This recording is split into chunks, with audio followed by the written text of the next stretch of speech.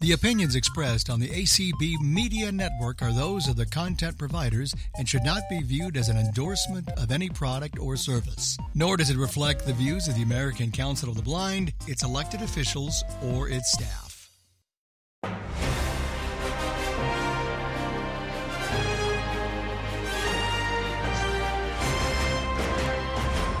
This is Sunday Edition with Anthony Corona. Every week here on ACB Media One, that's American Council of the Blind, Media One, and soon after on all your major podcast catchers. Each week, we'll dive into the news, human interest, and discussions about the issues surrounding all of us in and out of the American Council of the Blind community.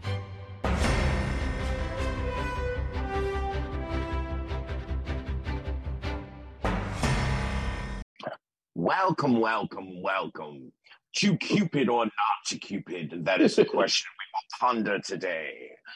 I'm your host, Anthony. You've not tapped into merry old England. This is Sunday Edition, and I am so happy to welcome back Mark and Becky to do one of our holidays or not holiday kind of conversations. But first, let me say hello to my partner in crime, Bryn. Happy non-Cupid Day. Hey, good morning. How are you? I'm good. How are you? Well, I guess it's not really morning for you anymore. It's past that, if it's before noon, you can still call it morning. If it's afternoon, well, yeah. Anyway, yeah, I'm doing good. I kind of feel like on Sunday, if it's pre-brunch, it's morning, and I haven't had a mimosa yet, so. Oh, there you go. Well, if you're having your mimosa at 2 p.m., then it's still morning. So there you go. I love that.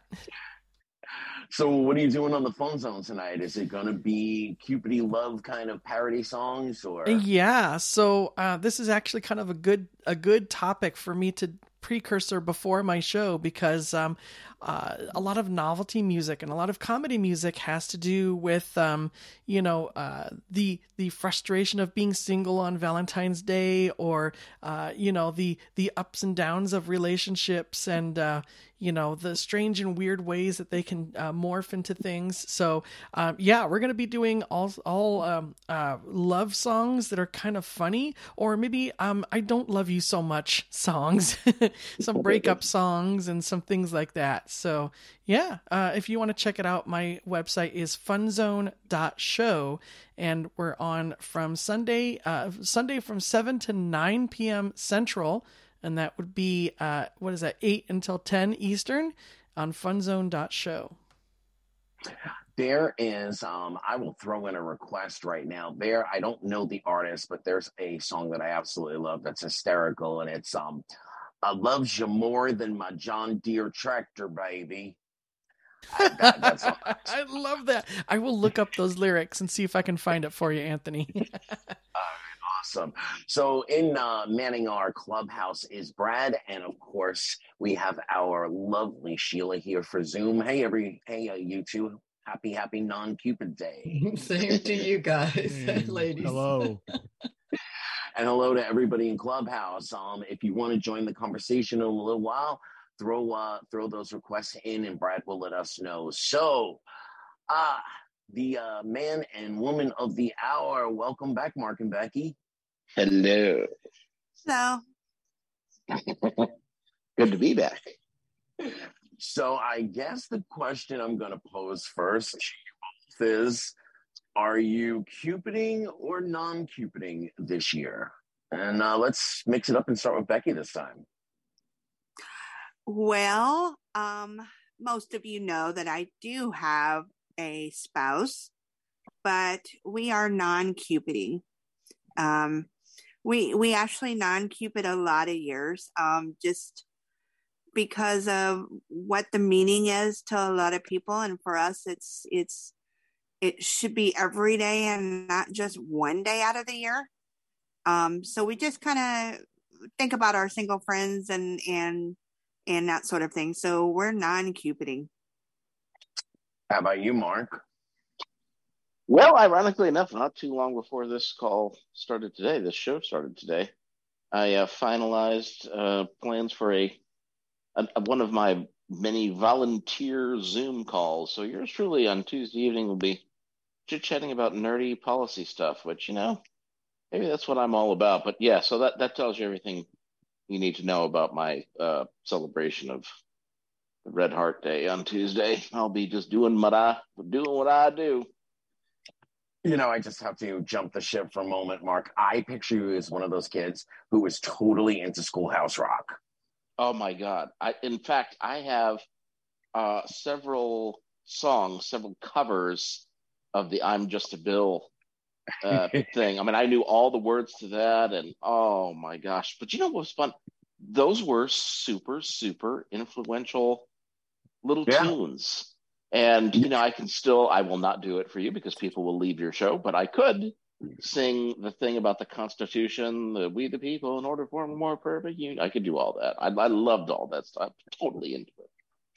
I don't know if you Hulu or not, but there was a Schoolhouse Rock special last week, and it was actually audio described by BPI and ACB's very own Tristan Snyder. Really, really, really, really, really. I'm gonna have to check that out. I missed that. Yeah. So for me, on the to Cupid or not to Cupid question, first and foremost, I love giving presents. Anytime I get to pick out something cute and cool or whatever, I like to do it. I do too. Come to think of it, yeah, that's a cool thing. But I kind of agree with the, love and affection should be shown every day. And with all of the various conferences and family obligations and things, we've got a lot of traveling coming up. So we're kind of non-Cupiding it as well. We'll probably order something a little bit flirty that evening and open up a bottle of wine, but no big kind of date plan, or he better not be expecting a big old chocolate heart because it's not coming. That's hilarious. But I wonder sometimes, there's always I love Hallmark movies and things like that, and I can get lost in a great romantic comedy. But there's that other side of the argument that it's not really a holiday. It's something that Hallmark and various other manufacturers drilled into our heads, and it became a holiday because it became a commercial and marketing success. Any thoughts on that? What do you think, Becky? I think you're right. It really is not a holiday, but commercialism has gotten into it. I know Alan and I took a lady friend of ours who's 72 or 3. We took her out for lunch I think it was last weekend, so about a week ago. And we were driving by and she makes the comment that, oh, well, there's the flower shop and they got roses for $9.99. And Alan says, yeah, well, that's true until next week, and then they're going to be $69.99. and I just kind of looked at him and laughed because I really didn't. I mean, I knew they weren't that expensive, but I didn't realize it was that big of a difference. And so, I just kind of didn't really say anything because I didn't think I could be very nice about it. But I think commercialism does get in the way of the holidays, and I think it's really has gotten in the way of this one. So,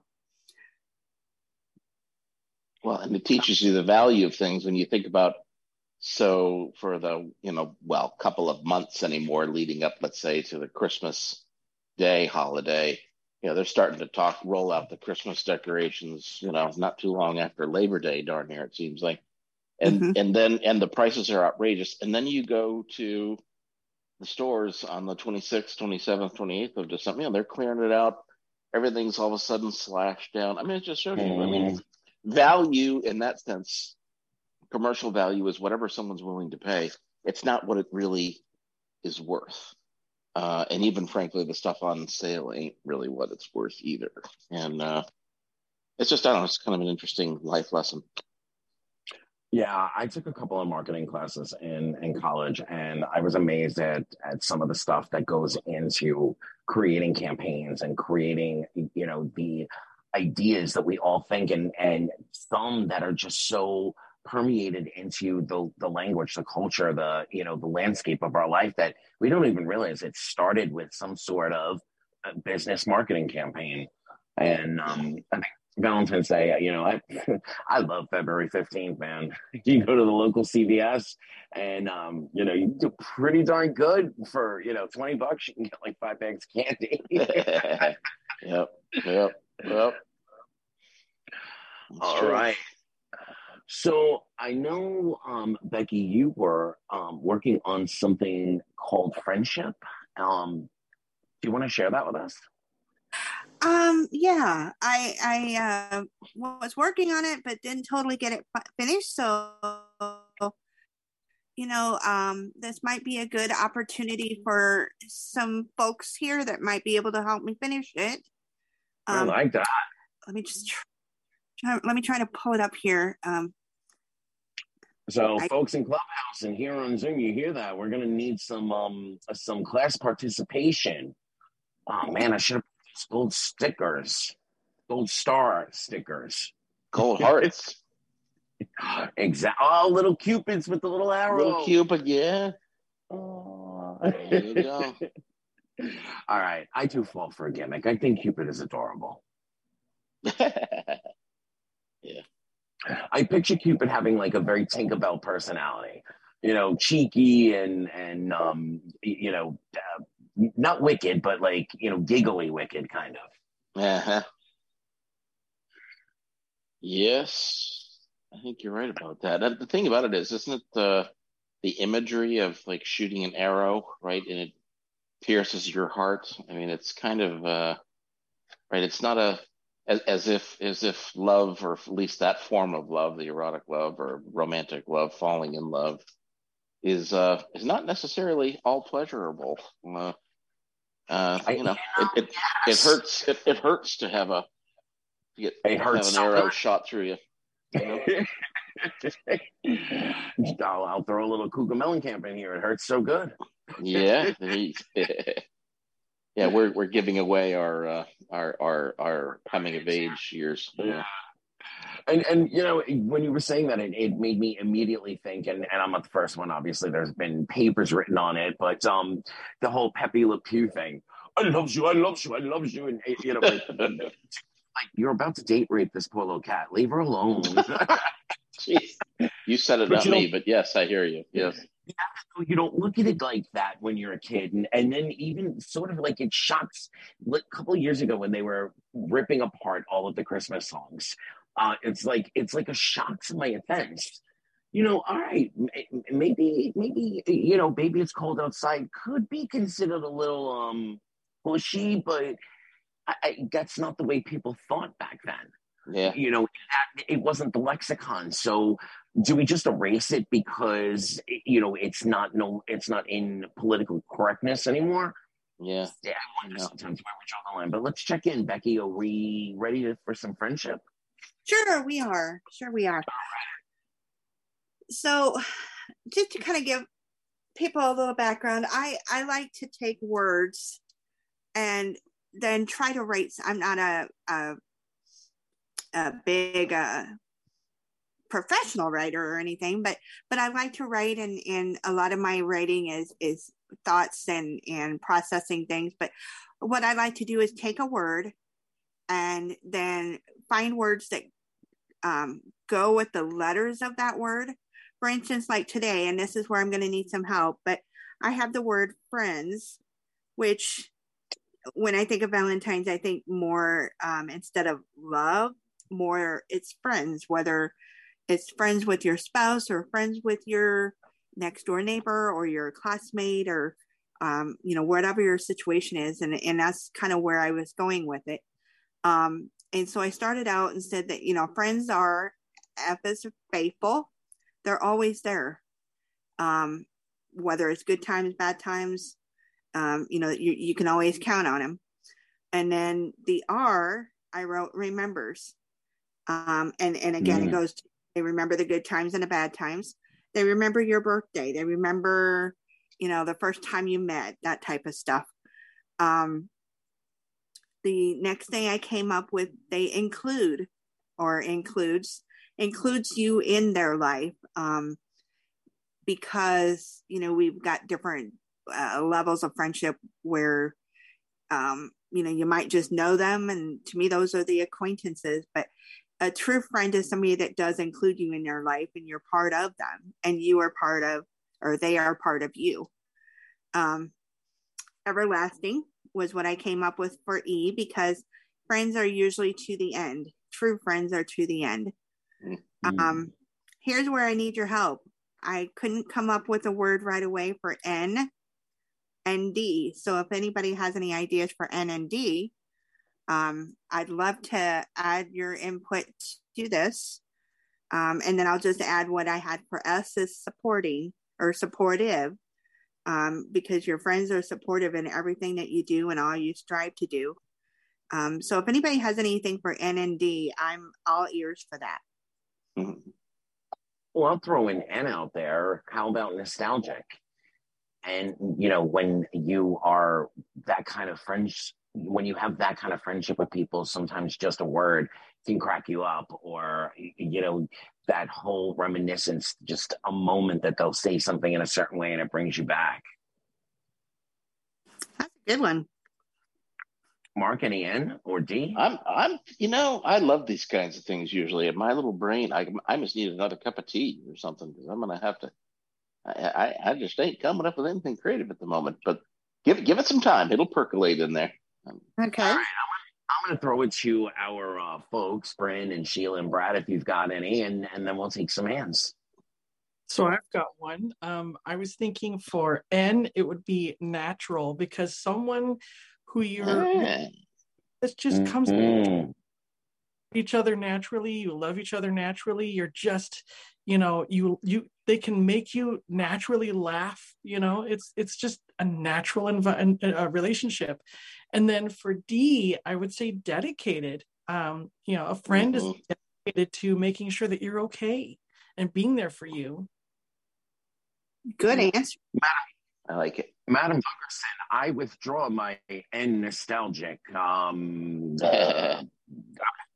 appendix. Sheila, Brad, any N or D thoughts? My D would be dear. Friends are very dear to me. That's sweet. I like that. Do we have any hands? You do. All right. Janine. Hey guys, I love Valentine's Day. Those who know me know I'm obsessed, and I like to do these anagrams too, Becky. So for N, I think of nourishment, because your friends give you nourishment, emotionally, spiritually, physical. A hug can just do so much. And then D, I was thinking dedicated, but someone got that. So D is devoted. Like, I am so devoted to my friends. Good word. Yeah. I always send I send out like 200 Valentine cards. So, so nourishment and devoted, but I love your friends thing. Thanks, Janine. So Janine, hopelessly. Yes. Hopelessly what? Are you hopelessly devoted? To you, Anthony. Only Absolutely. to you. Before I let you go, I have to ask you. You strike me as the girl who, when we all came in with our Valentine's Day cards, yours all came with a little Hershey's Kiss attached to it. My Valentine cards, I would home make something. I would give a pen with a flower on it, or I'd make little notepads, or I'd make cookies for everybody, and I'd attach like a dozen cookies. And my Valentine cards would have so much glitter on them. Yeah. So that does not surprise me. Nothing's changed though, Anthony. They have to be glitter, and now they're pop-up. They're the pop-up ones for my blind friends, so we can feel them. So yeah, Valentine's Day is important. And by the way, all of you non-Cupiding, I'm Cupiding for sure. I'm Cupid for us. Go for it. I will. You know what? We're hanging out during leadership up in Alexandria. Plug. Go register for your virtual and in person at acb.org. Go into your account, etc., and register for the great activities. But I'm expecting a pop-up card, miss. Okay, I will. It's going to be late, though. You won't get it in 2 days, but yes. Sorry. Sheila, who's next? Nobody. All right. Anthony, I had a thought of, and I don't know why I didn't think about this, when we kind of did our little dress rehearsal a few days ago, but I had this really kind of bizarre memory, and maybe it's, I think it's poignant or whatever, but I think it's illustrative of this whole issue of why do we participate in the holiday. I have to say, I'm not anti-Valentine's Day. I'm just kind of like over needing to have somebody tell me that it's time for me to feel all warm and fuzzy and red and romantic. It's like, dude, I'll get there on my own sweet time. I don't need to. But I do wonder sometimes about what the pressure can be like for some people. So I remember being in second grade, and they did this thing where all the kids in our class, I don't know, there were 30 of them, 30, 40, whatever, somewhere in there, and we each had like our little bag that was supposed to be, that had our little name on it and whatever. And it was all the kids were encouraged to like have little cards that you would do and slip them into for Valentine's Day, right? And slip they weren't making it a romantic thing, but essentially turning it into a, would you be my friend, or do you? And of course, what ended up happening was all these little bags were hanging on a cork board or whatever it happened to be. And of course, naturally, the kids would put the stuff in over the course of several days. And then some people, they were all there for everyone to see. And so there would be all these kids. And of course, it was really interesting, all the kids comparing who got the most cards. Because you see, like some of them, the bag was like stuffed full of that. And, yours truly had a few from different little friends in the classroom. And I've gave a few away in classic Mark style. I think I might have given maybe like 2 away. Some people, did like the whole room and all of that. But I had this super vivid memory of toward the end of the one school day, after it was all over, there was one kid who literally had nothing in their bag. And I'm not entirely sure why I didn't. I guess that's right, because I only did a couple people. And this one kid had absolutely nothing and was crying to the teacher and saying, nobody in the class likes me. So, it's a terrible thing when all of this stuff is on display for the whole world to see. And it ends up sort of being as if your value depends on other people liking you in some kind of casual way. I think about the people who talk about, their Facebook friends, how many Facebook friends they have, or someone unfriended me, and I don't know why. Maybe it's just human nature. Obviously, when I'm talking about second grade, this is going back into the 70s, so can't blame it all on social media today. But maybe it's just a human nature thing where we look for external validators, things that we use as these very artificial standards for how we get our value, but also then not being sensitive enough to those people for whom, when they're not affirmed in that way, and realizing what a very real impact that can have on somebody over something as childish as second graders giving little cutesy cards in lunch bags. Yeah, it evokes in my memory. I played baseball all through my school years, and in junior high, I don't think we did it in high school. No, I'm pretty sure we didn't. But in junior high, for Valentine's Day, they would sell carnations, white, red, or yellow. And yours truly fared pretty well in the flower shop game on Valentine's Day. And you'd be sitting in class, and there'd be the monitors come in with like this little this little bucket of flowers, and they would start calling it out and bringing them over to the desk and all that. And I was never really into, for someone who loves attention, I was never really into that piece of the. It was always like, okay, and then all my friends would start like rapping me about it. And so I was like, okay, like this is cool. Thank you so much. Like, all right, who's next? Yep. Becky, any fond memories of Cupid Day past? I'm sorry, what was that, Anthony? I said any fond memories of Valentine's past? I was trying to go back into my childhood days, and I can't remember anything from there, but I can remember, and Alan and I were just talking about this the other day. he's like, well, do you remember your first Valentine gift from me? And we've been together. We met in 99, so our first Valentine's would have been 2000. And I said, yeah.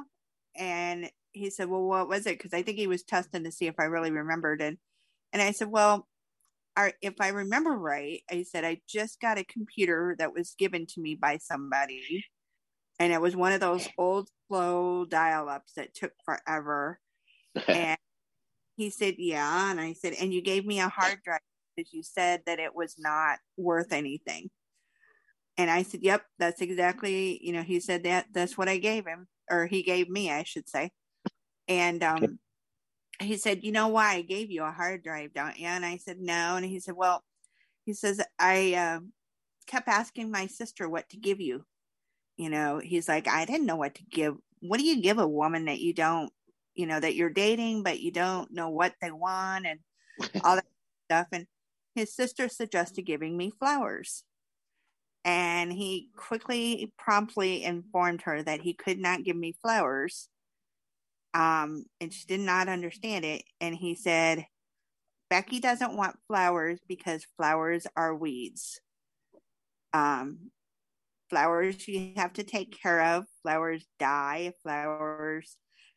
Any excuse I had. And I think the main thing is I have allergies. And so different smells of flowers can really send me over the roof. And I think that was the biggest reason, but I didn't want to admit it to him. I just said they're weeds. There's nothing to them. They're garbage. And so, to this day, he has never ever given me a flower, and so it's just one of those things that we laughed about the other day when we were talking about past times and kind of what I was saying earlier. We used to, and this is prior to the pandemic and the cancer days, but we used to just pick a place in town, tell all of our friends, whether they were married, single, couple, divorced, widow, whatever, didn't matter. Told them that we were going to have dinner at such and such place from, I think we did it from 6 to 8. And anybody was welcome to come. Everybody pays for their own meal, but at least you're not alone. And that's what we did for Valentine's Day, is we had everybody together, and it was kind of nice because you could see friendships form, and people didn't know everybody, and it was kind of fun, but nobody was alone and nobody felt alone because it wasn't oh, I'm going out to eat by myself and there's all these couples around me. So that's one of the things that we always did, and unfortunately we don't do that now, and I kind of miss that, but it's life goes on. Yeah. How about you, Brent? Any really standout special Valentine's Day memories? I can't really think of any. Valentine's Day has always kind of been a capitalist idea to sell more chocolate. I always like to do something really nice a couple of weeks or a couple of weeks before or after Valentine's Day, because I feel like, being prompted to do something nice because it's a holiday is cheap and it just doesn't feel legit. But there's always been dinner. There's always been, like maybe flowers or something, but I really like to go all out, not on Valentine's Day. I'm just curious, your clients, what are Valentine's Day like for your clients? If you want to give us like a smattering of images. Sure. Well, it's funny. A lot of the people that I work with, they've been married for a very long time. And so, sometimes like one lady decorates her house for every season. So her house is just right now it's full of hearts and cupids and flowers and stuff. And she's got this funny, it's funny. It's like a a neon sign like you'd find at a bar, but it's like a heart with a Cupid arrow through it, and it's really cute. But she drags out stuff from the attic every year for Valentine's Day and Christmas and Thanksgiving. I said, you don't have any President's Day decorations up there? But yeah, for her, it's an excuse to decorate. Some people, they've been together for so long that, Valentine's Day isn't the exciting thing that it was when they were, new, and it's just another day for them. And they're like, yeah, come on over on Valentine's Day. That's fine. We're not doing anything. And then others are like, absolutely not. We've got a night, we've rented a place and we're going out to dinner, and we're not having you over Valentine's Day. Don't even darken our doorstep on Valentine's Day. So I think everyone's different. Nice. Let's turn it back to Sheila and see if we have any hands. One of the other things I was thinking about when we were, prepping for the show was, and I mentioned it for the holiday shows as well. There's a book that really changed me when I read it, and it started a letter writing campaign called the You Are Not Alone campaign. And the book is Darling, You Are Not Alone. It's on Bookshare and Bard if you search it. But it inspired, first a small group of people, and then it blew up into this amazing thing. And when we spoke about it over the holidays, there had been over 2 million instances of handwritten letters that were sent out under the You Are Not Alone campaign. But I loved when Becky started talking about, friendship and that Valentine's Day is more important for her for friendship. And I really started to think, the holidays are wonderful in the respect that they jog us. Life is so busy. We're always moving from, for those of us that are blessed to have employment from job to got to get home and make dinner and got to make sure the puppies are fed or the kids are off, on the school bus. That science project is going to be due next week. So the holidays can sometimes be a really nice, kickstart to the old emotional brain. Like, hey, you know what? I may not have said I love you to the people that I care about over the last couple of weeks. Things have been busy or whatever. And I kind of feel the same way about religion. It's, I've never been one who I'm very spiritual, but religions themselves scare me a little, turn me off, although I've found a home in the Episcopal Church and seem to be very happy there. But I always felt like religion is a beautiful thing in the community of it. It's meant, humans, we're meant to be communal. We're meant to be together. We're meant to be experiencing life together. And, religion at its best and holidays at its best is bringing community, bringing togetherness. Mark, what are some of your thoughts? Well, as you were talking just then, naturally, I'm, such a nerd. I admit it freely. So, and I was a church nerd and a Bible nerd growing up. Still kind of am in all those ways. Of course, naturally, as you were just talking, I was thinking, right? See, this is the Genesis story, right? So there's the human in paradise in the Garden of Eden, and God's comment is it's not good for the human to be alone. So then the first thing that happens is, God brings all the animals to the human names all the animals. And then the good book says, but there's just not one that's appropriate for the human.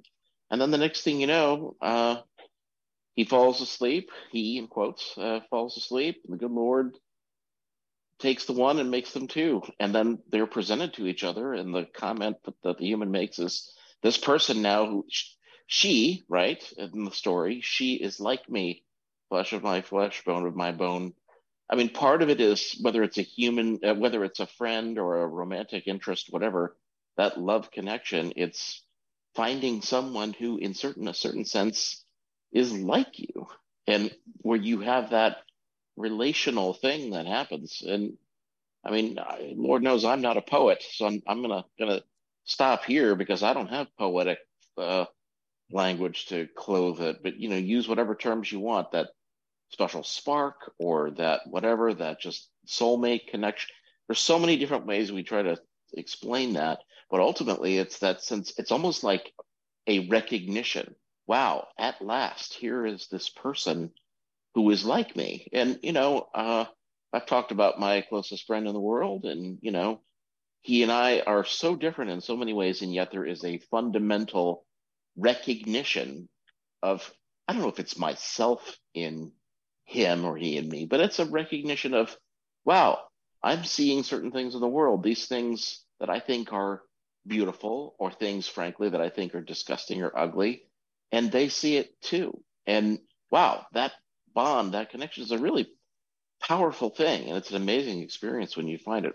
Again, either in a close friend or a romantic partner, and of course the romantic piece of that, right, where somehow now it's all the externals, a physical relationship or a romantic, however you want to define that, or how it blossoms for you. Those are ways in which you otherwise connect up with that person that you have a connection to. But it's a pretty powerful thing. But your fundamental point, we're not meant to be alone, and we thrive the best in, for sure, in community, but at the very least with another person. And we've talked a lot about mental health and well-being over the course of time, and whatever else can be said about that. And this ain't giving advice or therapy advice, but it's just a simple fact. Reaching out to another person is healing, for sure. Absolutely. I have had a very interesting relationship with love throughout my life. Family love, friendship love, love of oneself, and love of what one does, and all of that kind of, intersectionality of, there's not one feeling inside us at any time. We're a conglomeration of the experience that has happened, the experience that's happening now, our hopes and dreams for, what might happen. But, I had a lot of, I guess you could call them mini relationships, where there was either really intense passion or really intense conversation and friendship and, community, but not necessarily the passion or that thing, that oomph. And, I got to a point where, watching the Hallmark movies and all the romantic comedies and things, like, I want that. I do want that, but I just don't believe in it. Like, I never got gobsmacked until I got gobsmacked. The thing, 4 years into it, the thing that they drum into us with the movies and the books and the experiences that they show. My guy is my best friend. He is my very best friend, and all the other stuff is, icing on the cake, or cherries on the sundae. But the fact that I never run out of things to talk about, and the moment something happens, good, bad, fearsome, troublesome, exuberation, the moment something happens, he's the first one I think about, and the first one I want to tell it all to. So it's when a holiday like this comes along, as much as I don't want to give into the commercialism of it, it still sparks me, like, that's my guy. I want to do something, even if it's not a big chocolate heart. That's my guy. I want to celebrate somehow. Well, and we said the same thing in December about the December holidays, and especially thinking about particularly the Christmas holiday, and saying, and we say it, and it's cliche, and yet there's a profound truth in it, right? Every day should be a Christmas day. Every day should be, and I guess maybe that's the bottom line. Why, again, I'm not so much anti Valentine's Day. It's much as where, the storekeepers and the corporations want to tell me, okay, this is the day I'm supposed to build up. But you know what, dude, I'm on my schedule. I got this. And if I want to feel this way or reach out to people, I'm going to do it when I want to do it. And every day should do it. And this notion that somehow we need to be sort of regimented and jumping to someone else's command that, we're going to do this on this day. That's obnoxious, really, when you think about it. We got a lot of positive emails after our holiday conversation, and a couple asking if we were going to do something for this holiday, which is why we're doing it.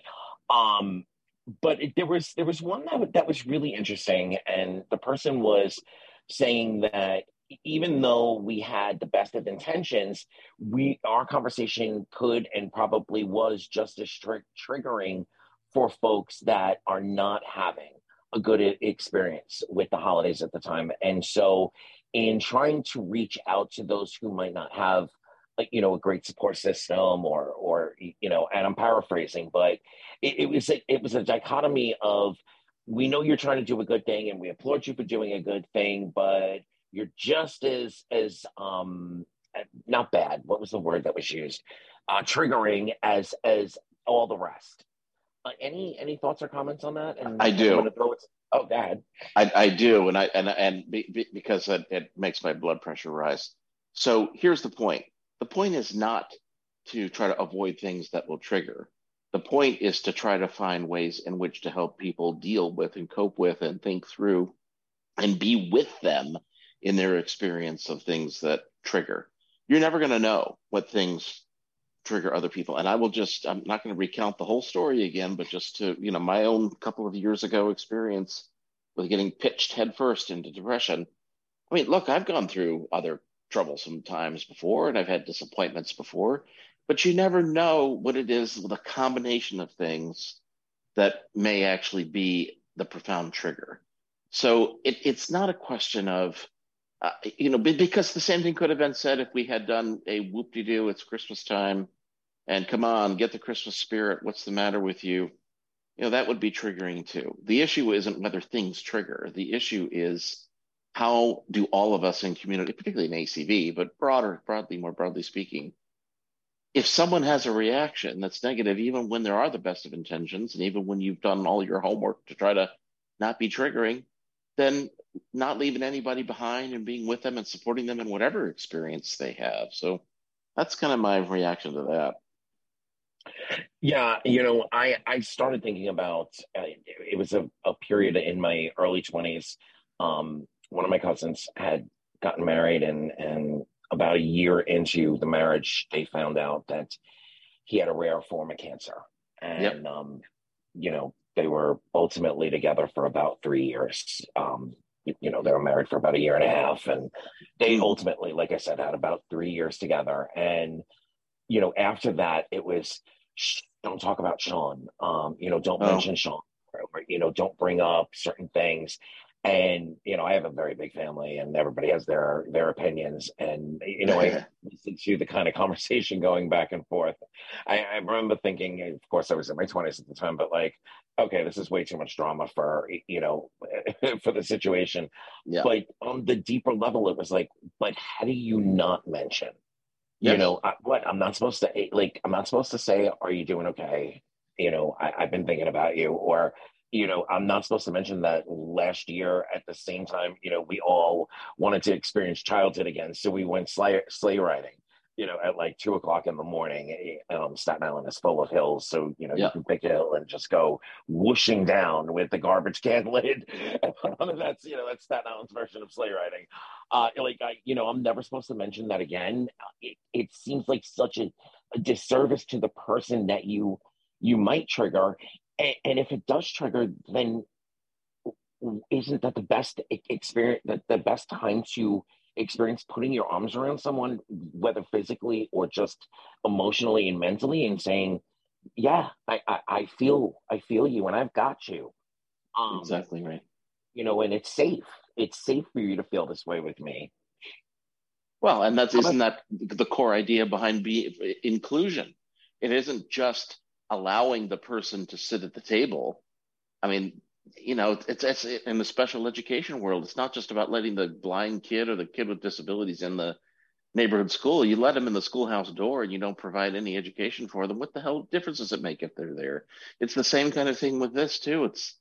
It's things may trigger, but you go out of your way to be inclusive of not only the person, but who they really are, with all of their differences from you.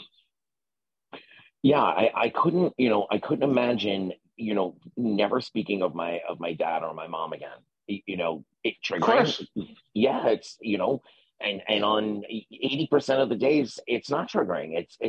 I found the place where it's fond for me to remember something that my mom taught me, or an experience that happened, even as crazy as it is, even some of the really negative ones have softened into a place where I can laugh about the absurdity of what was going on around it, and not feel the stabbing of pain that I felt for a long time around certain situations. And it's, I got, that old adage, with age comes wisdom, and with age, comes acceptance.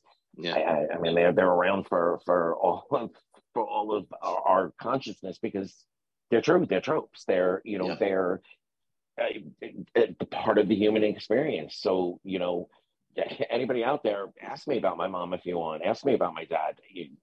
They're such a part of who I am. And even though once in a while you might ask me, and my body might go, oh, yeah, but that oof means they were alive, and they were such a part of me that it's oof.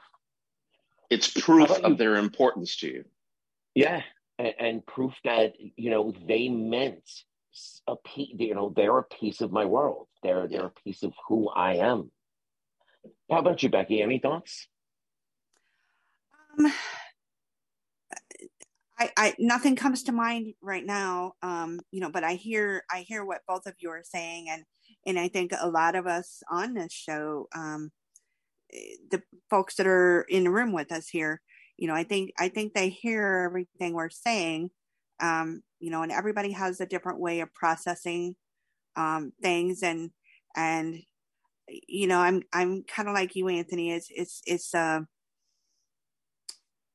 It's always been taboo to talk about somebody that's not there anymore. And I know in my own personal life, I would rather somebody ask or say, how's it going, or how are you doing? And again, give me the opportunity to say, I really don't want to talk about it, or, I'm doing okay, let's move on, or, and each day is different.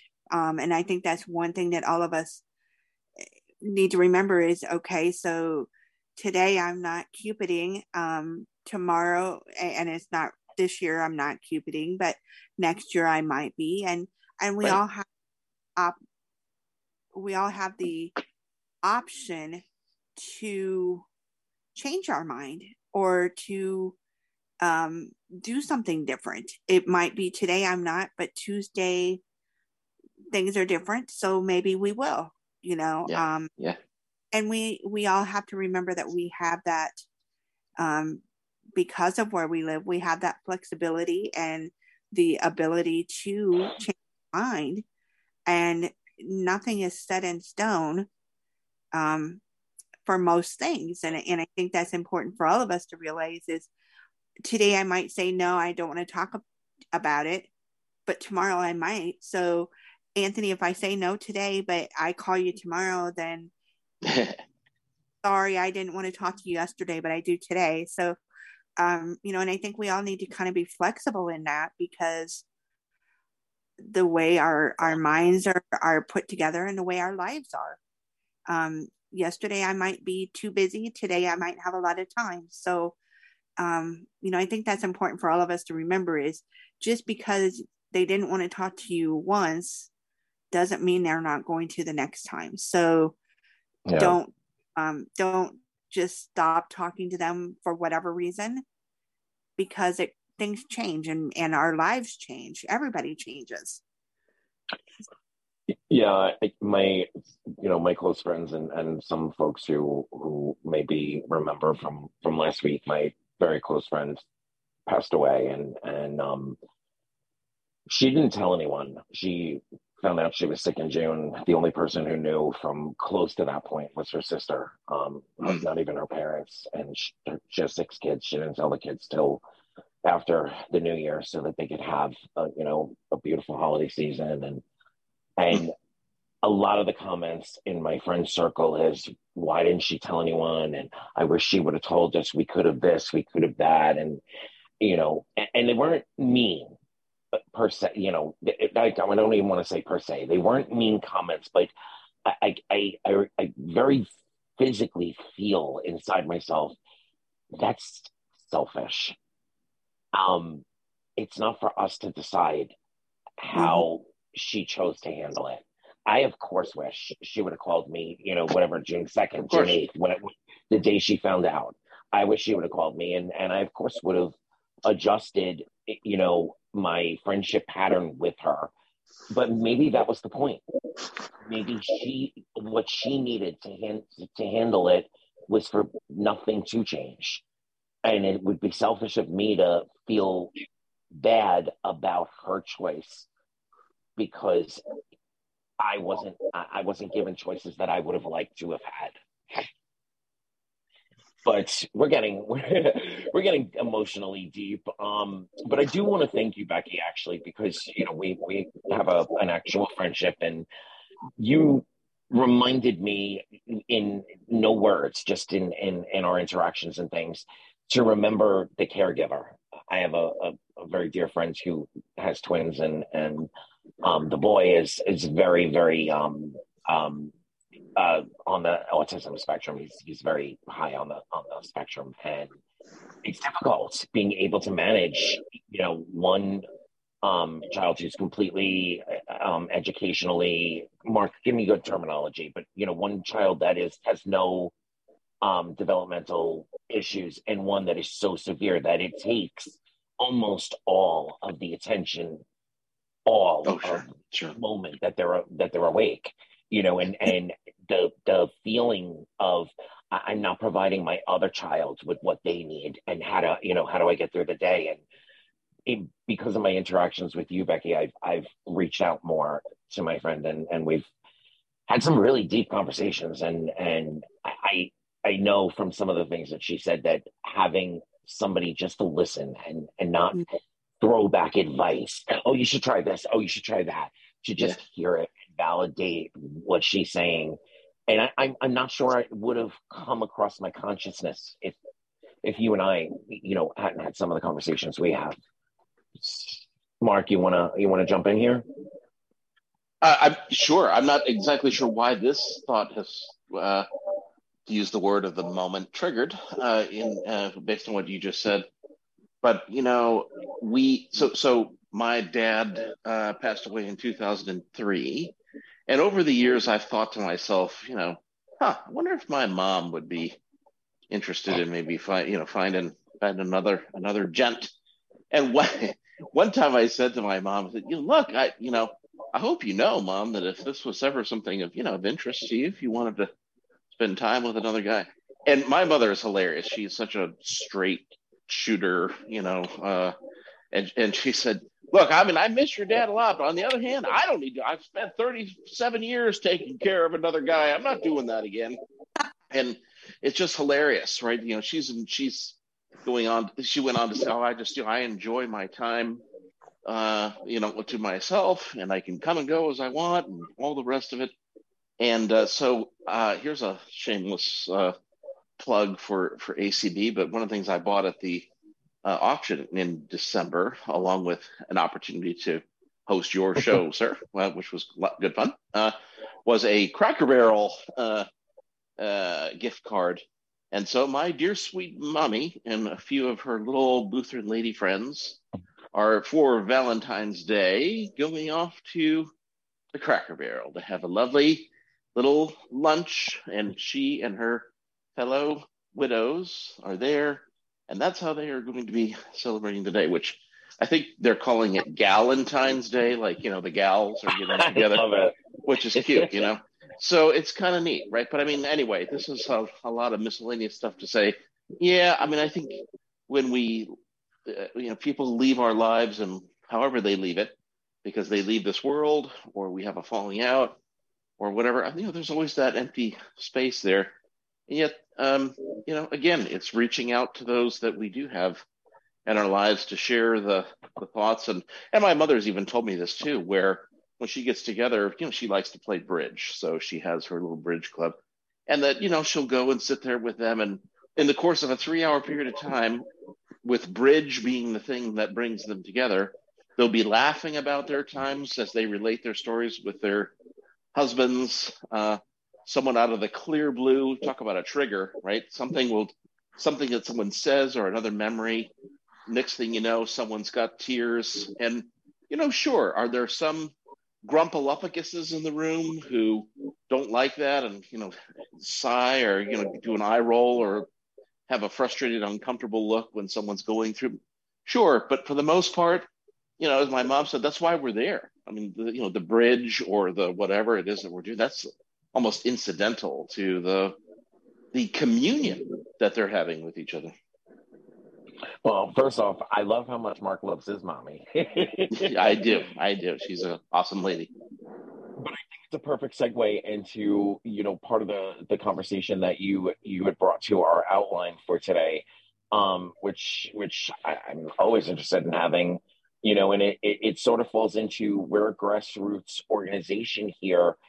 Do we pick up the pieces of community, and I don't mean the call structure, and the wonderful emails that we get every day. I mean the community of taking care of each other. Do we hit the beats as an organization? Are we hitting our membership with the love that we profess to do everything in? And I know you have a few thoughts to start the conversation, Mark, so feel free. Well, I'm not really sure what else to say as a springboard for that, other than again, that's only a thing that a nerd would say. So of course I love the writings of C.S. Lewis, and people are pretty familiar with C.S. Lewis's four loves. So of course eros, or erotic love, is one of them, and the others, that sort of familial love is another one. Brotherly, or a friendship love is one, and then of course the one that tends to be, and he meant this explicitly in a Christian frame, but the notion of agape, or a sacrificial love. So not really entirely sure how much eros plays in the ACB community. This would be the time, if I were wanting to be off color, we could talk about the role that some people see for in-person conventions, but I think we'll leave that for a late night. Maybe that's a clubhouse conversation. I don't know. But the other three, right? That sense of family warmth, or the sense of a friendship, but especially that last thing, this sort of sacrificial love for an issue, or love for people that is manifest by making sacrifices for them. That's a real challenge, and maybe not just for ACB, but for any organization, any group that comes together. But in our case, a membership organization, what sacrifices have we made for, quote unquote, our people? What should we be thinking we should be doing, that in a way that shows that we intend to give of ourselves for our people and for our community? I think it's a worthy, challenging question. I would like to put my executive producer / cohort on the spot here, Bryn. I wonder what your thoughts are on, are you feeling the love of the organization? And you've had a wonderful couple of months with being truly yourself with the organization. What's been the response back? Oh, Bryn might be multitasking. So you know what, Becky, what are your thoughts? I think the community has provided a good place for many of us. The last couple of years has been hard for all of us, so I think it's been good. I think it's helped friendships form. I've learned new things myself, and I've met new people, and I think things are I think it was good as far as where we are. I think there's a long ways to go, not just with the community, but I think ACB is doing its best, and I think we all fit in somewhere. It's just trying to figure out where everybody fits in and how it fits in. It's kind of like a puzzle. And I think like any group or any organization or any friendship even, there's always room for growth. It's just finding and accepting where that change or growth needs to be, and then putting something towards it. You know, we all talk about things that we need to do or should do, but then do we actually do it? And I'm talking kind of on a personal basis plus a group basis, as in, the community or even, this call. I know I've kept saying, I'll be there. And some Sundays I am and some Sundays I'm not. But, it's a matter of what's important to keep things moving in a positive direction. So I think that's kind of something we all need to think about, and how we fit into that and where we can do things differently. Absolutely. And what are your thoughts on, folks that have a lot of opinions and a lot of asks from the community? And again, not just the call structure, but, our advocacy efforts, our, that we're here as grassroots and we're here to walk alongside each other. My first and always primary thought is, well, if you have something to ask, then you have something to give. And you should always have something to give, even if you don't have an ask. So, I always kind of evaluate when looking over the lists and being on calls and just interacting with our community, what's the balance of someone that's talking or writing? How much do I see that they're giving versus, how much are they asking? And I wonder, do you think that there's a really good balance in our organization of ask and give? Mark? Oh, gosh, thanks for that easy question. I guess if I had somebody shooting me up with sodium pentothal, I'd probably say no. I'd probably say I think there are instances where I think there is an look, I mean, a sense of entitlement is fairly widely evident in, I think, a lot of communities. And I don't know if I would say it's a majority of us at all. That's probably super unfair. I do think there are a lot of people who expect that, hey, since I'm a member, you all work for me. So, I used to look, I mean, I'm an officer at another organization, another membership organization, our professional association. Every last one of the members in that group think that I work for them. And in a certain sense, I guess I do, or our staff does. But the reality of it is, I mean, the whole point for being involved is to be, I mean, your member dues are quite literally the least you can do. And so the rest of the involvement isn't so much what can they do for me as much as it is, well, how can I pitch in? My member dues are a tangible way that I can say to everybody, I agree with you. I am committed to this group. And that's the opening salvo and, so here I am, doing the rest. And what else can I do, or how am I willing to pitch in? That too, even that impulse can be turned into a sense of entitlement, which is to say, I've paid my member dues. I want to pitch back in. I know all the right answers. And so I demand that you let me, as an individual member, do for this organization, or drag you all kicking and screaming in this or that direction, whether you want to or not.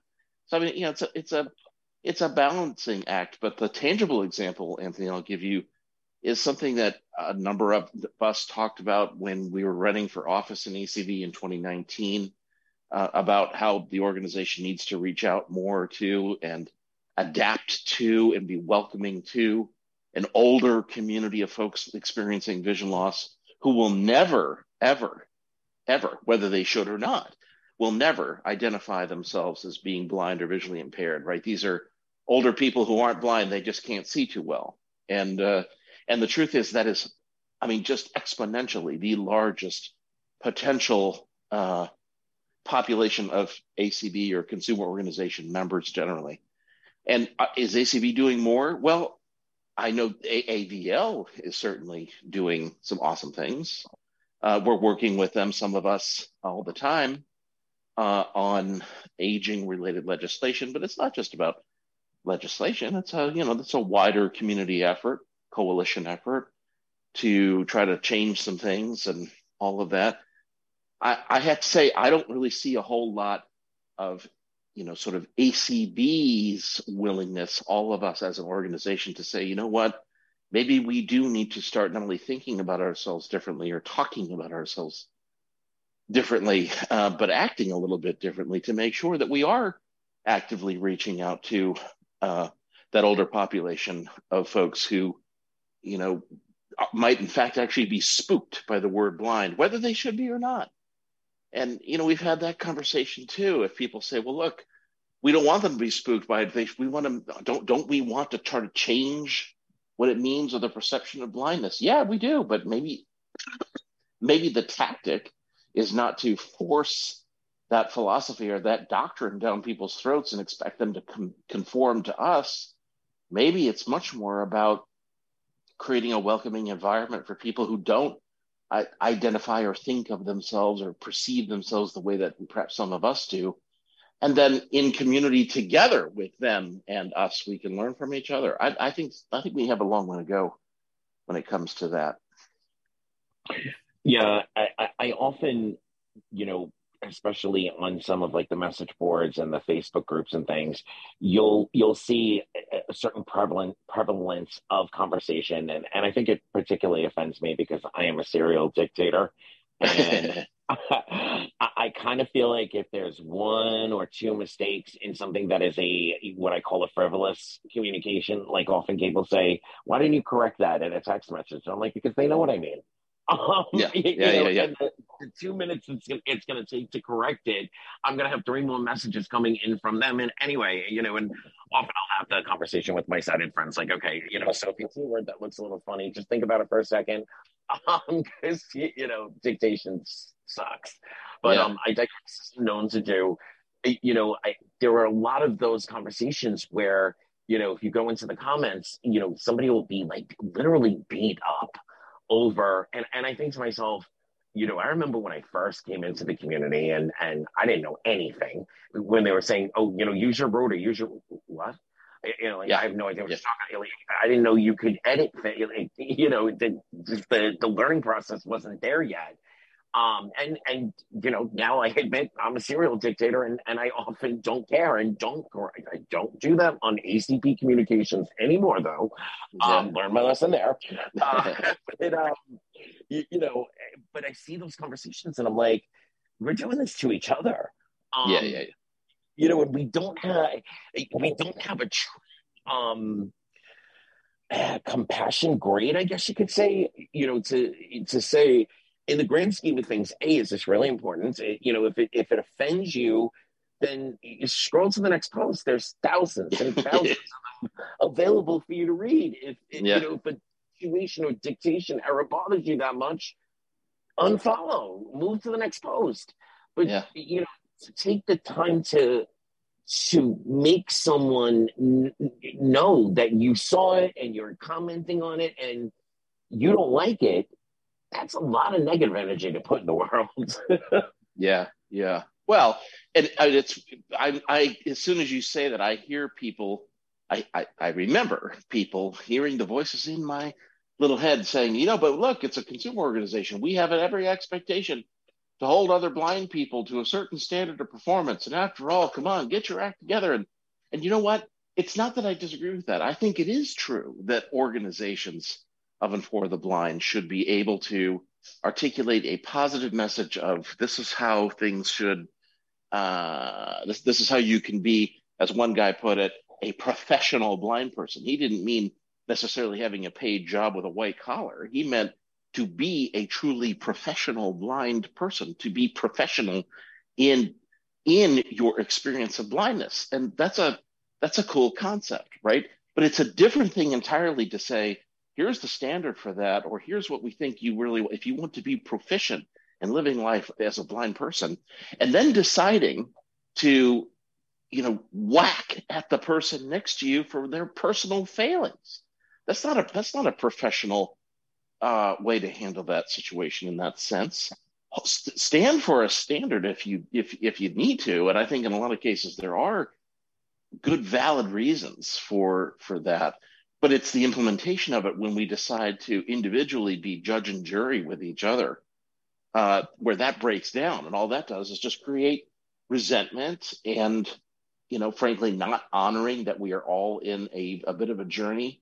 And I just gotta say, that whole thing about take the 2x4 out of your own eye before you take a speck out of the other person's eye. I mean, we can learn a lot from that, because I got to tell you, a lot of the people that are nitpicking at other people for their lack of knowledge about how to use assistive tech or how they do this or how they do that, let me tell you something. I've been around this field for a heck of a long time, and I've been in this organization for a long time. And there are a lot of people wandering around with 2x4s in their eyeballs, blind or otherwise.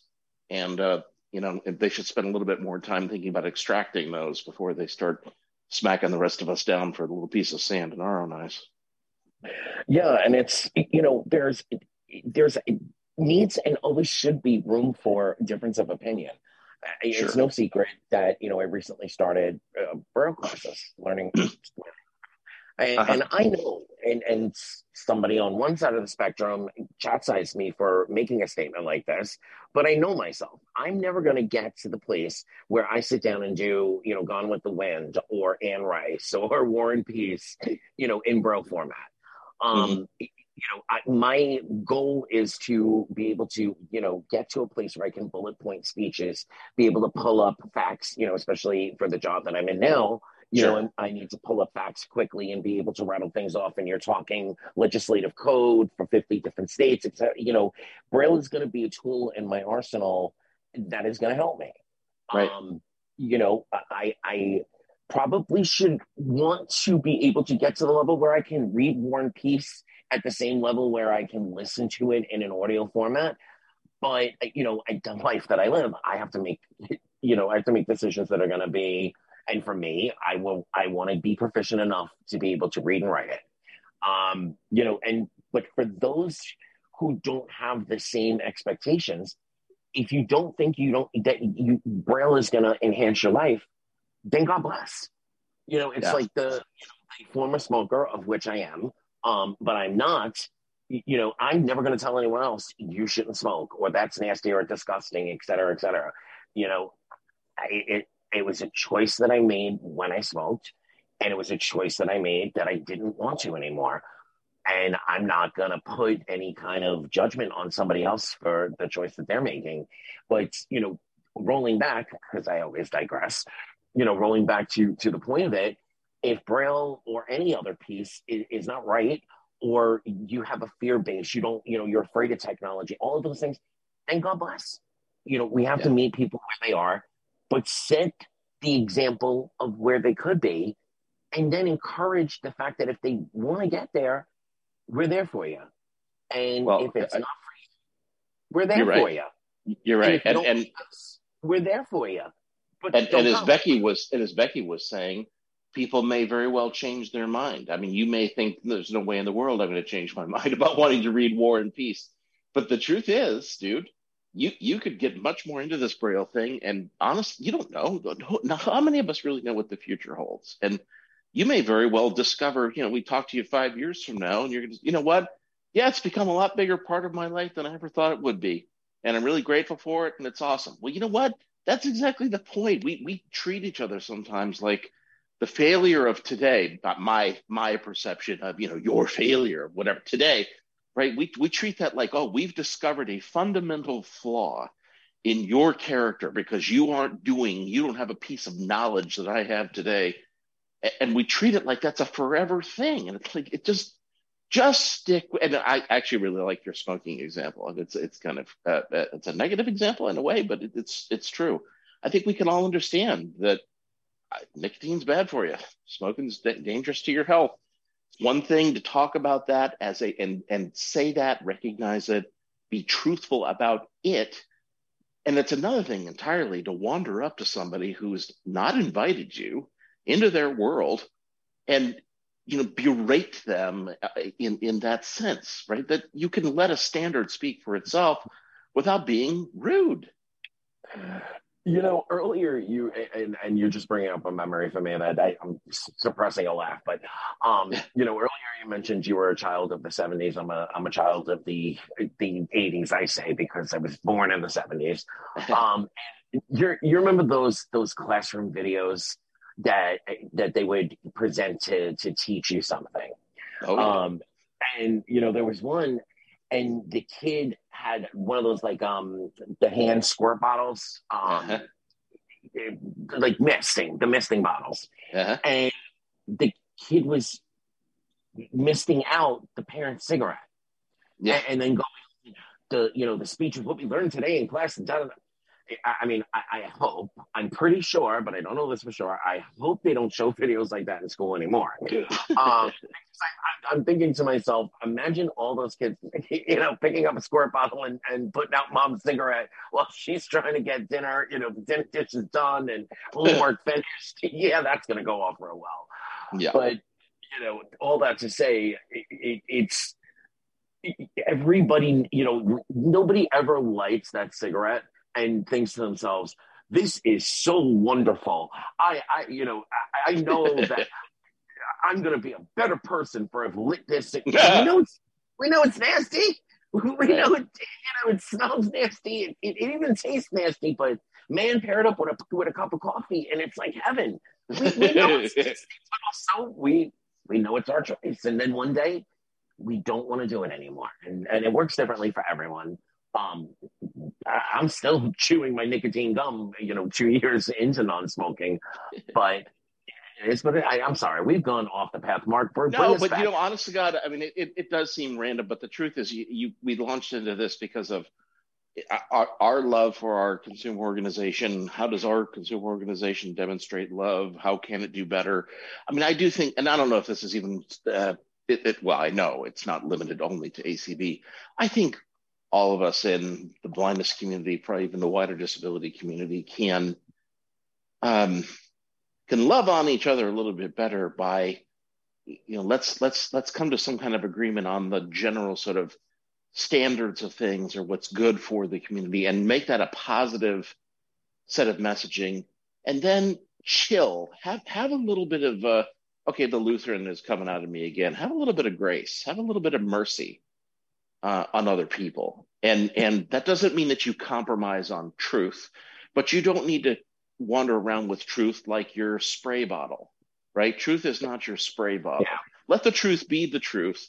And for sure, in corporate settings, that's great. We can declare it. That's fine. But corporately, adhering to a standard, and then how do I treat my neighbor there's a significant deficit, I think, in the way that we do that. And of course, in today's culture where, there's so much of the political correctness that happens, a lot of which we can get value from. And yet there is a way to, I think, handle that that isn't so demeaning or in the moment judgmental to, from between one human being and another.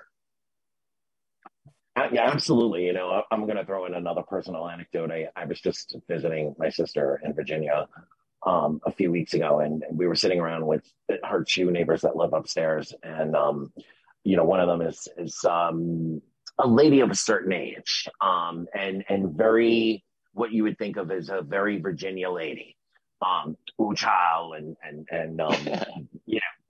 wanted to just keep feeding me, but was asking a lot of questions about blindness, out of pure curiosity. Sure. And anybody who listens to Sunday Edition knows that, I fancy myself an amateur comedian.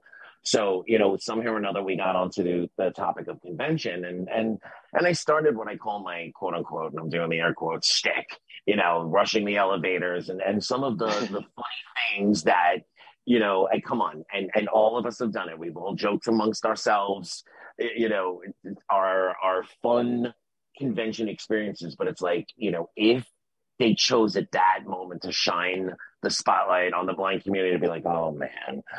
Yeah. And so, I'm regaling a couple of stories in my jocular, kind of delivery. And she had said at one point, she's like, "Oh, child, should you be saying those things?" And I'm like, if I don't, who will? And yeah, of course I should be saying them because, I told you all the good and beautiful things about the convention. These are some of the fun things. And, are they challenging in the moment? Yeah. Do I even sometimes, walk outside and go, damn, I wish I had a cigarette? Yeah. But, as I'm reviewing them now, it's bombing on that feeling. And it's also recognition that, life happens in every stage, in every way. And just because it's happening for me this way, it doesn't mean it's going to happen for, Sheila or Bryn or you or Becky. Of course. Yep. Yeah. So Yeah, let's, go ahead, Beck. Oh, the other thing I was I was going to bring up is that, everybody has their own interpretation and their own idea. And I think one thing that would be helpful, not just with, and I'm not just thinking ACB, but all overall, sure, is if people would take time to find out what other people would like to see, want, think, because it's not just a one-man show, and it's not just two people running everything. It's got to be a group, and it's got to be a community effort. So, I think it's important that we all take time to listen to everyone, not just one or two people, before huge decisions are made. When I'm going to take a new job, I'm going to go and seek recommendation and advice from different people. Some people may say it's good. Some people may not say it's good, or that's a good company or not a good company. And I think that's something that we, as a community, both ACB and all the way around, need to listen to the other folks and not always be the one that's talking or the one that's making the decision, but let other people be part of that decision making. Mm-hmm. Yeah.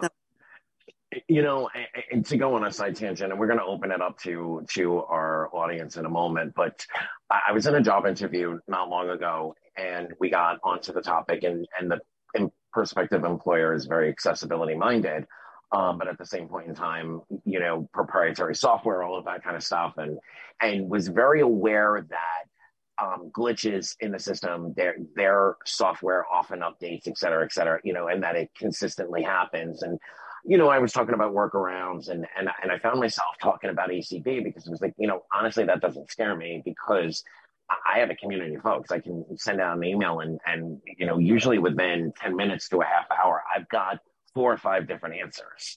Yeah. And that's such the wonderful thing about our community.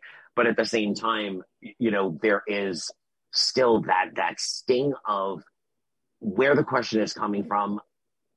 We still haven't done the job of educating enough. Yeah. As accessibility minded as the person was, the way the question was framed, I knew instantly, wow, she doesn't get it. She gets accessibility, but she doesn't get it. But I had this great reference of my ACB community. There's an expert in everything associated with blindness and so many other things in life within my community that my first thought whenever I have a question, whether it's blindness related or not, is let me go to my community and find out. Mark, Becky, any thoughts on that before we open it up to our listeners? No, I think you got it. That's good. I think it is time to seek whatever other people think.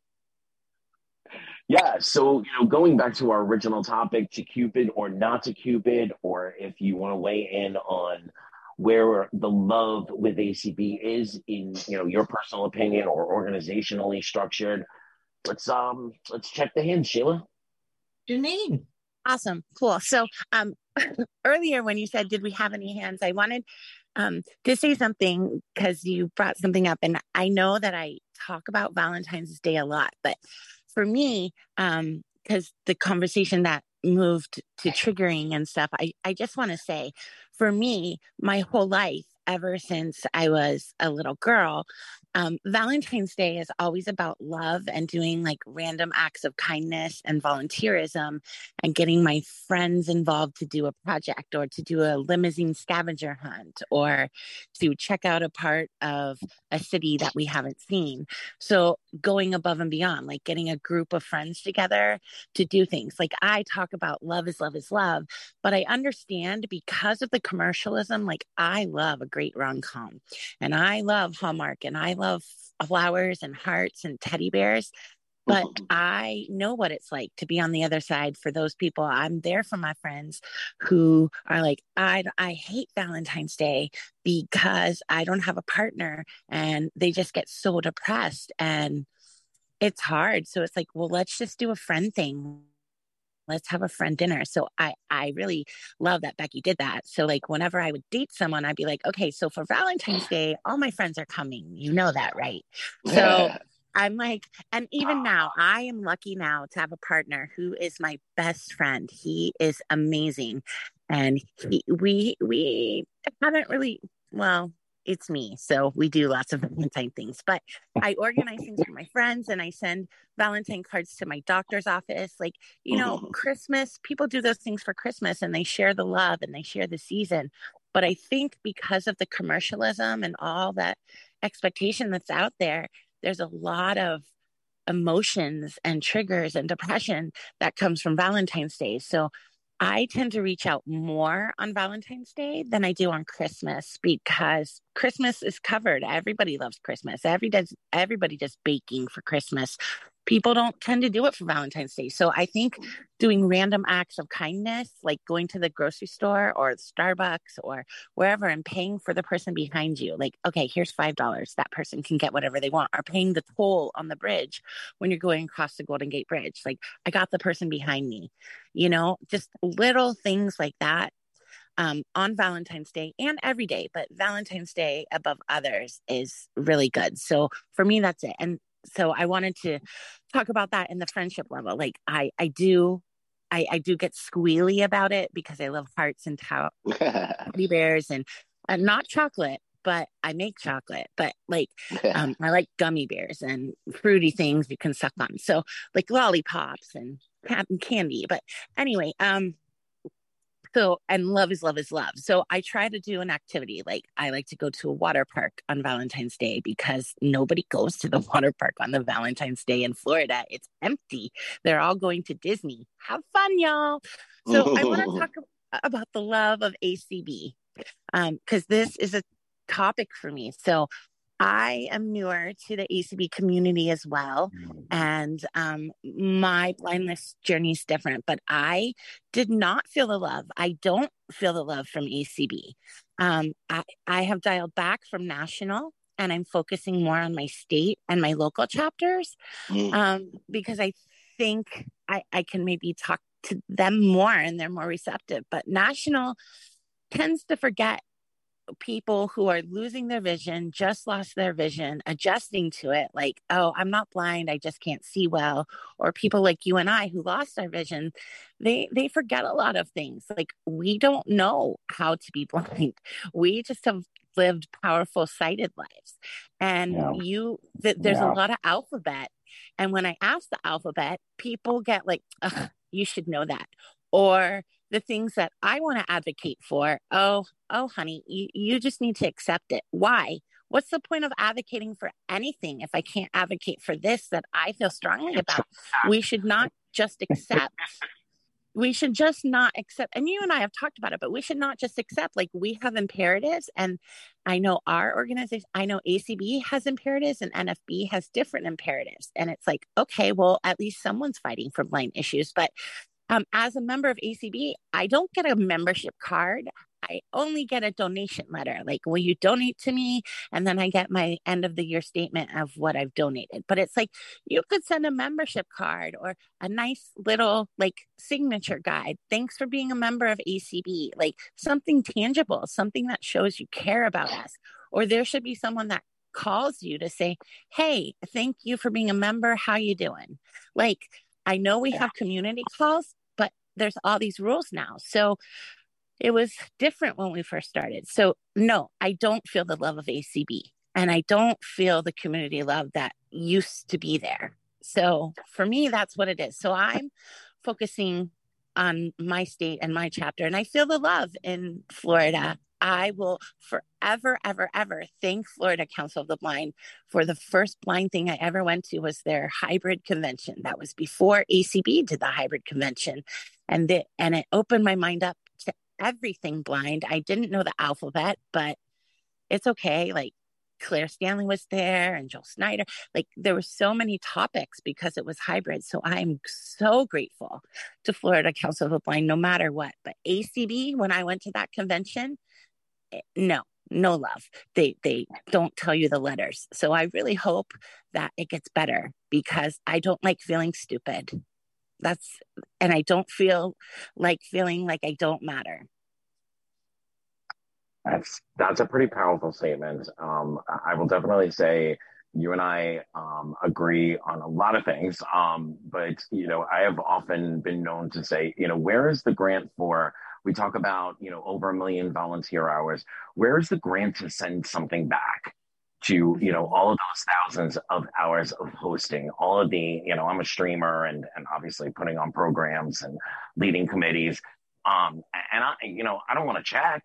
But where's the acknowledgement? It's nice at a board meeting, a million volunteer hours, or David Trott here on Sunday Edition. Love you, David, not criticizing you. But I do truly believe that there should be some sort of acknowledgement beyond, a lumped in conglomeration of what's happening and how it benefits the organization. I, like you, also, I never received any kind of new member orientation or packet or welcome or anything. When the community came around, as far as now I'm talking about the calls, I definitely really felt it. You'd go into certain calls and you just felt welcomed but that's us. That's the grassroots part. Marco, Becky, did you want to follow up with Janina on anything she said? I think she has a point, because there are people that have even said to me, I don't understand. I don't get it. And I think it's not just ACB as a whole. I think all of us, she mentioned Florida, which sounds like Florida is doing some great things. Each affiliate, whether it's a state or a special interest, I think each affiliate is responsible for a piece of the pie, making people feel welcome, making people feel a part. I know that's one of the things that I'm part of ACB Diabetics in Action. And I know recently I had somebody say to me, I never knew what ACBDA stood for. We're so full of the letters, ACB, BITS, BITS, BPI. I mean, we're all full of these letters that people don't know what they mean.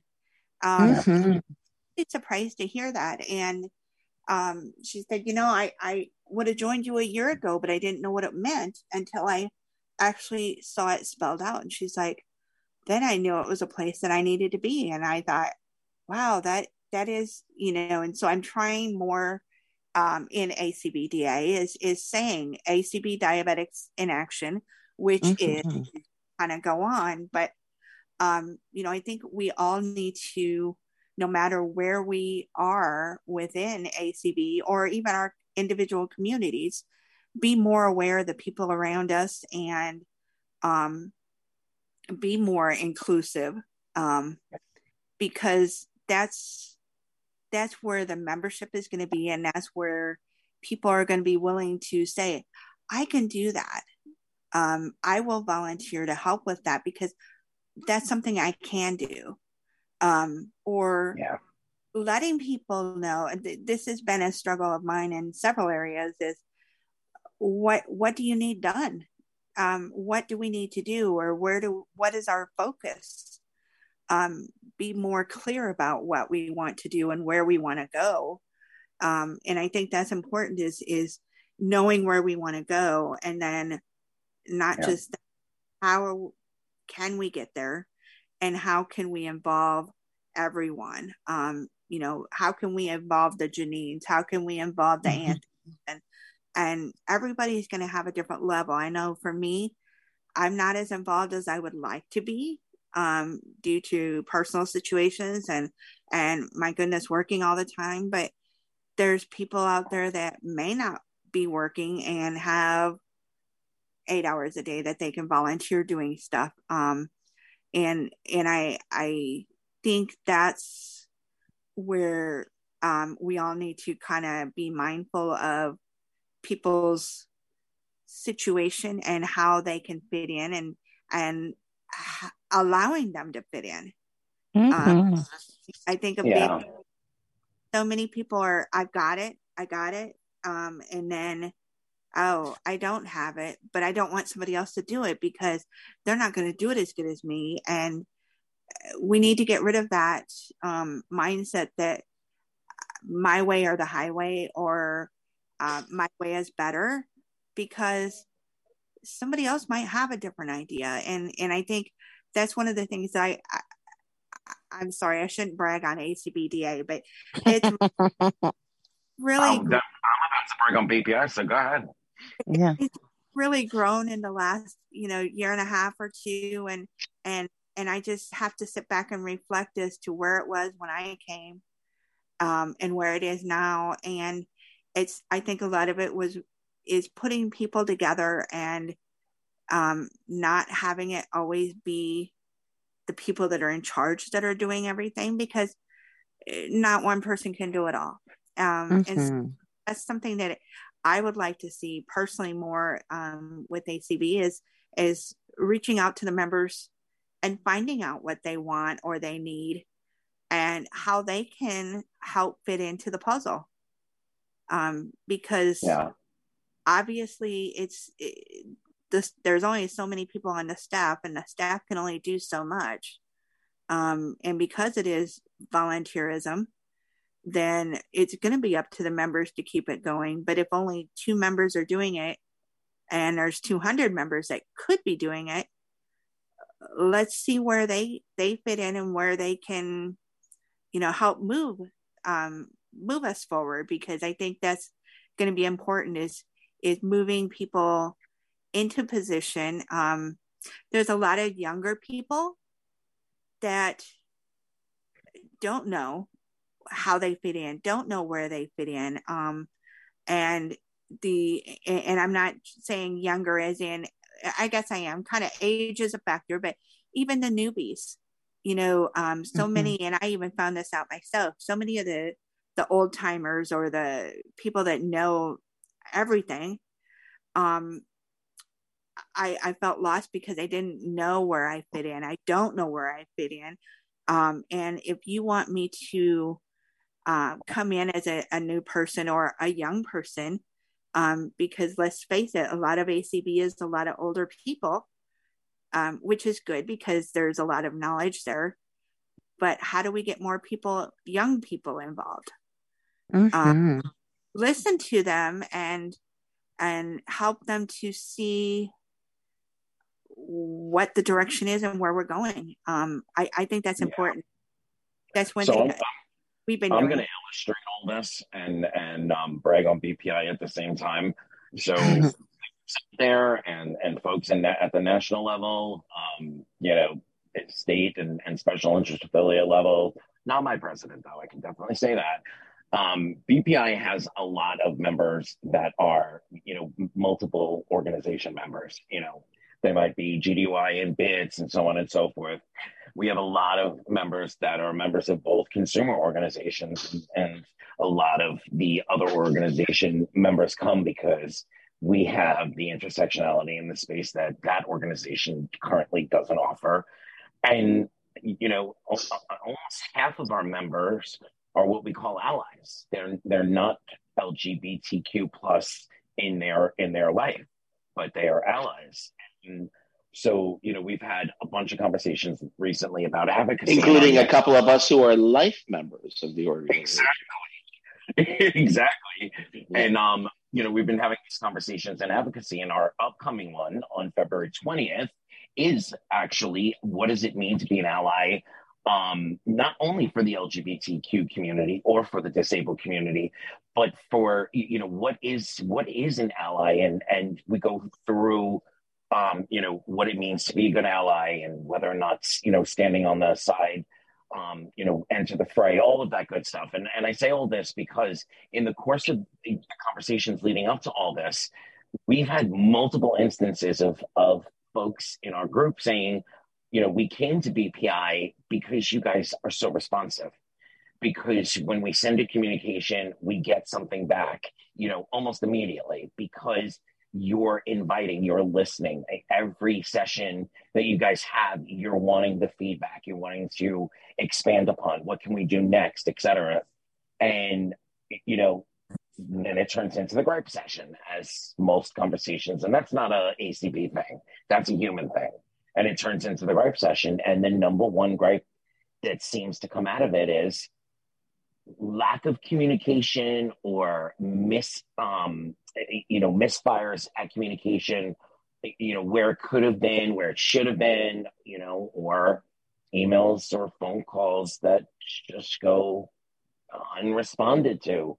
And so, it makes me think, folks out there who are in leadership position, if you want new members, and I don't think that there's an affiliate, I don't think there's a committee, I don't think there's an entity out there who could say, no, we've got all the members we need, we've got everything covered.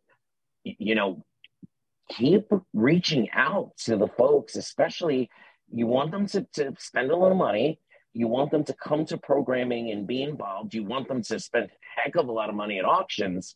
Well, you got to give them something back. And especially when they're new, you got to pull them in, you got to enfold them, give them reasons to want to keep coming back. But we've been going on this topic for a while. Thank you so much, Janine, for that perspective. I hope folks out there are listening. Sheila, who's next? You don't have any hands. Well, that's a good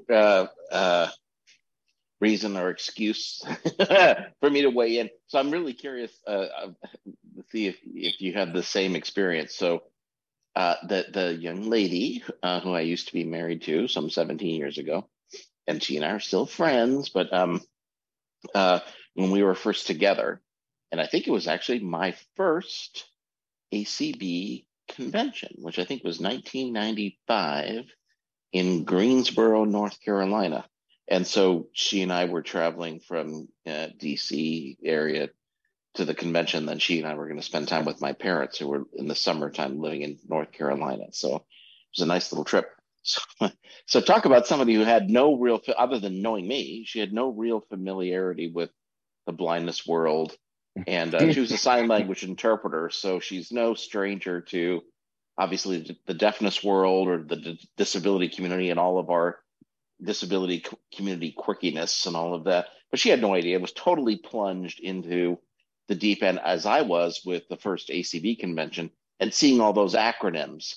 And what's hilarious, she came across the acronym RSVA, and very, very innocently, she said, RSVA, does that stand for Residually Sighted Veterans of America? No, that's not. I at least knew what RSVA stood for. But it's exactly one of those things where you get thrown in the deep end, there's all of these letters, and you think, what does all this mean? And maybe it's unavoidable when you have so many special interest affiliates and other acronyms floating around in our world. We can debate whether all those letters are as valuable as little acronyms as they need to be. The challenge is turning in all of those acronyms or knowing that as some kind of a sign of your loyalty to the organization, your commitment to the cause, how smart you are, how involved you need to be. I mean, I've got my little areas that I think I have something to contribute in. Probably first on the top of that list is the policy stuff. There's a lot of stuff I don't know anything about. And I rely on people to, piece it all together for me. It seems like that's what an organization of our size and all of that should be about. Just like we were talking about a few minutes ago, it isn't. Stop judging other people, and the way that frankly gets implemented sometimes in ACB is an issue. I'm not going to go through all the particulars of this because it ain't the subject of this program, but I have to tell you that in the last few years, I have felt like ACB has moved much more to a top-down oriented, almost authoritarian in some instances kind of thing. There are probably a lot of people who would say, that is so unfair. I can't believe you would just say that. All I'll say to you is, I think there are some instances where, even 10 years ago or 20 years ago, you would never have seen the president of the organization or other senior elected leaders get up at a meeting when there's a discussion and process and weigh in with their points of view in a deliberate attempt to try to sway the audience into voting a certain way or doing a certain thing. And let me tell you, I know who all those presidents were. I know them quite well. And they for sure had opinions about things that were going on at the time and would be more than happy to tell you exactly how they felt about them if you asked them at the bar or at the breakfast the next morning or whatever. And sometimes the temptation was too great for them to weigh in. But there's an awful lot more now, it seems like, of sort of an assumption that if you reach a certain level of leadership, that then entitles you to not simply lead by example or lead by your investment of time into other people, but to, essentially almost compel or put an audience or put the membership in a position where, my gosh, that's my elected leader, and they have that opinion. I guess, wow, that really makes it hard for me to express a point of view in the opposite direction. Because who wants to be against the elected leaders? Why would we not want to support them whenever we can? You know what? I think we ought to support our elected leaders whenever we can. The problem is when you are a leader, it's very tempting sometimes to say, with leadership comes privileges, and I'm going to get up and I'm going to tell you how I feel about this, and we're going to have 2 or 3 of us in leadership queued up and ready to go, and it's going to be sort of orchestrated in advance because we need to make sure we stamp down this or that idea. And they know they're not in a position to literally, by the numbers or, stack the ballot box. But there is that kind of interpersonal pressure that sometimes is brought to bear. It may be subtle in some cases. Sometimes it's been overt. I think that kind of thing is exactly what ACB is not about.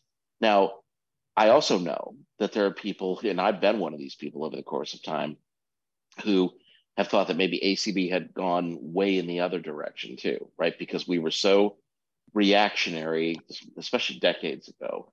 Oh gosh, top-down leadership is what you see in the other group, and we don't want to be the other group. So for heaven's sake, let's make sure that nobody leads in any real sense at the top level. You can't have that either, right? You've got to have a situation where leaders are elected to lead, staff leadership it needs to implement, and you got to let them do their jobs.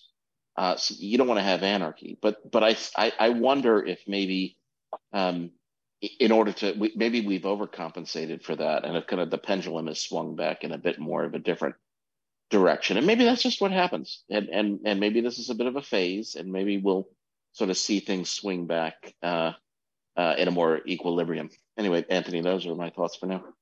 No, I kind of want to piggyback, so to speak. Like, picture we're at the Penguin exhibit, but I'm going to lead us over to the Otters right now with what you were just saying, and also back to Janine and Becky in a certain way. And this is coming out of pure personal experience, folks, not other conversations or anything like that. But I think, leadership. Wow, excuse me. I think leadership in this organization, and I think it happens in lots of nonprofit organizations. Mm-hmm. I think that they forget that the dynamics that happen, all the interplay, all of the, you were just talking about the politics of things, and I can't speak for more than 4 years in this organization, so I can't speak about 10 years ago or anything like that, but. New folks coming in, we don't have any clue about all the politics that have happened, that are happening, all of the backdoor, back behind the scenes alliances, all of the kind of juiciness, I'm going to call it, the dynasty, the Aaron Spelling parts of the organization. So on top of, acronyms and what is RSVA and who are these CCLV, what are their letters? Who are those people? Who are the BPI people? You also have the politic game and the alliances and, who's been friends for 30 years and who's been, frenemies for 30 years. And so, when you're experiencing it and you're trying to pick apart the layers, almost like an onion, that can also, I'm a strong personality. Stuff like that doesn't bother me at all. But, I often think to those who may have a different strength of personality or not so strong a personality, and they're new to blindness, and they're new to the organization, and they catch it at the wrong moment, they're not coming back. I know I didn't go back to the other organization because I was told you're not allowed to ask for directions and help when you're coming to that organization's meeting. And I was like, okay, I'm not even blind to, how the hell did you want me to get here in the first place? No, I ain't come back here. But that's my little piggyback on your thoughts. Let's check with Sheila and see if any hands came up while we were pontificating. Well, this is Becky. I'm not Sheila, but I know Janine has her hand raised. Go ahead, Janine. Welcome back. Thanks. So I love this discussion. I do. And even, Mark, to put a spotlight on you, when you were speaking earlier, you said AAVI, and I didn't know what that was. And so I'm like, okay, well, I have to go check what that is. And I think it's aging and vision loss. So I didn't know. So you got it. Instead of berating the person for just using their letters, So I do want to say though, like in the beginning of this big community, back when Cindy used to have her rocking chair calls with Phil, and we weren't very big, and it was small. Sheila Young said, okay, there's a community, maybe you should try this out. And it was very small. And it was like everybody was friends, and I didn't really feel fitting in or welcome. And I would talk, and like, even when there were those calls, like we had a call when everybody was supposed to be included. And they were like, what did you get? What was your favorite thing from this week? And it was 4th of July week. And I said, well, my favorite thing from this week is I went to a Cassidy Pope concert. And they're like, oh. I'm like, well, it's and fireworks. It's 4th of July. Like, well, I don't have a rah-rah thing for this convention. I do have rah-rah things about FCB conventions, but so I got involved after the rocking chair things when it started to grow and there were more community events, and I was doing like 5 to 7 calls a week. I got involved with vision loss, friendship, travel. I was doing a show kind of like yours. I would get different people to talk to. I brought in entertainment people. I did a boy band thing, and then I came up with this concept of cooking, because I think it's really important for cooking and to be able to cook. And now there's more cooks, and I think that's great. But again, it's like, it was before, if you build it, they will come, like Field of Dreams, because I'm very baseball-y. And Cindy was very welcome. If you have an idea, you can bring it and do it. And it was much more casual and much more inclusive. And I have the vision, and I am a leader in my chapter affiliate. And in my chapter, one of my goals, and we are a team. I really want us to be a team, but my goal in our chapter is to make every single person feel welcome and important, and call them and tell them, I'm so happy you're a member. But the community, I was putting my effort in, and then I just felt not appreciated, and other things happened, and I couldn't be me anymore. It's like I had to fit into this bubble and accept the way the top down things were, and trying to get answers from people, they didn't know the answers. Like, I love Sheila Young. Let me just tell you, I love Sheila Young, and I'm grateful to her, even though we can go back and forth. Sheila, I don't know. I'll get back to you. It's okay. Well, I don't know where she is, and maybe she's not listening. I'm right here. So I want to say, Sheila and I have had our differences, and I reach out to her to get information, and I'm like, I didn't know about the NFB, and then I did, and they have an amazing theme song. So I said, Sheila, what's our theme song? We don't have a theme song. I'm like, Sheila, we must. No, we don't have. I'm like, yes, we do. And then there were walk songs. She's like, Janine, there's not a song. And I'm like, I'm going to research more, Sheila. And then there's a walk song every year, which is great. I love that. But there's nowhere to find that walk song. It's not generally located for us to promote it and use it. I'm going to reel you back a little bit. But let me just talk about that one song. So and hang on, Janine. Anthony, okay. You've got about 3 minutes, dear. Yeah, the song is easy. Wrap it up. 1 minute, Janine. Go ahead. Yeah. So I found the song and I told Sheila, and she's like, oh, I didn't know. So it's like, you don't know what you don't know in this organization because no one talks about it, or maybe they want to bury the song because they didn't like it. So I'm just saying, like, there's ways to get people included. Well, I do know that there is a president's, I don't know if it's listening lounge or fire lounge, whatever it is. There's a president's call this week. The BOP has been having town halls, communities having town halls.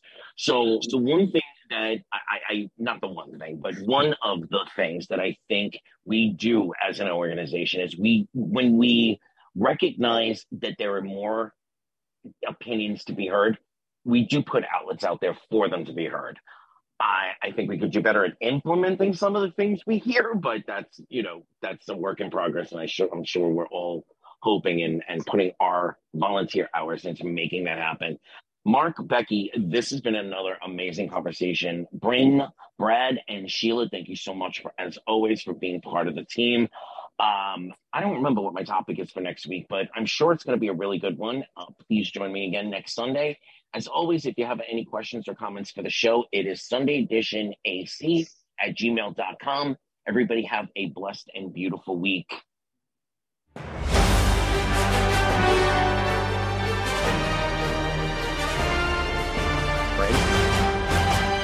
You've been listening to Sunday Edition on ACB Media.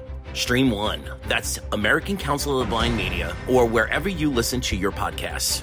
Episodes drop every week at 1 p.m. on Sundays, and you can email us at SundayEditionAC, all one word, Sunday Edition with the letters AC @gmail.com. Let's brunch again together next Sunday.